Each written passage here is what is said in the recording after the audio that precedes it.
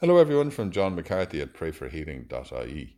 Tony Millard from Limerick, a former soldier, recovered alcoholic, businessman and faith-filled Catholic who fought against German forces in the Second World War when he was 16, said, "Store up treasures for yourself in the bank of goodwill." Today's Gospel reading is from Matthew. Jesus said to his disciples, "Do not store up treasures for yourselves on earth where moths and woodworms destroy them and thieves can break in and steal.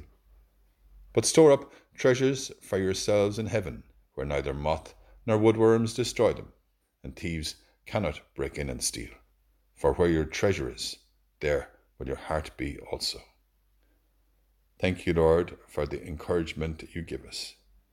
Give us the grace today to do somebody a favour without anybody knowing, and let our hearts be filled with the treasures of heaven. As we say together and pray for one another. Hail Mary, full of grace, the Lord is with thee. Blessed art thou among women, and blessed is the fruit of thy womb, Jesus. Holy Mary, Mother of God, pray for us sinners now and at the hour of our death. Amen.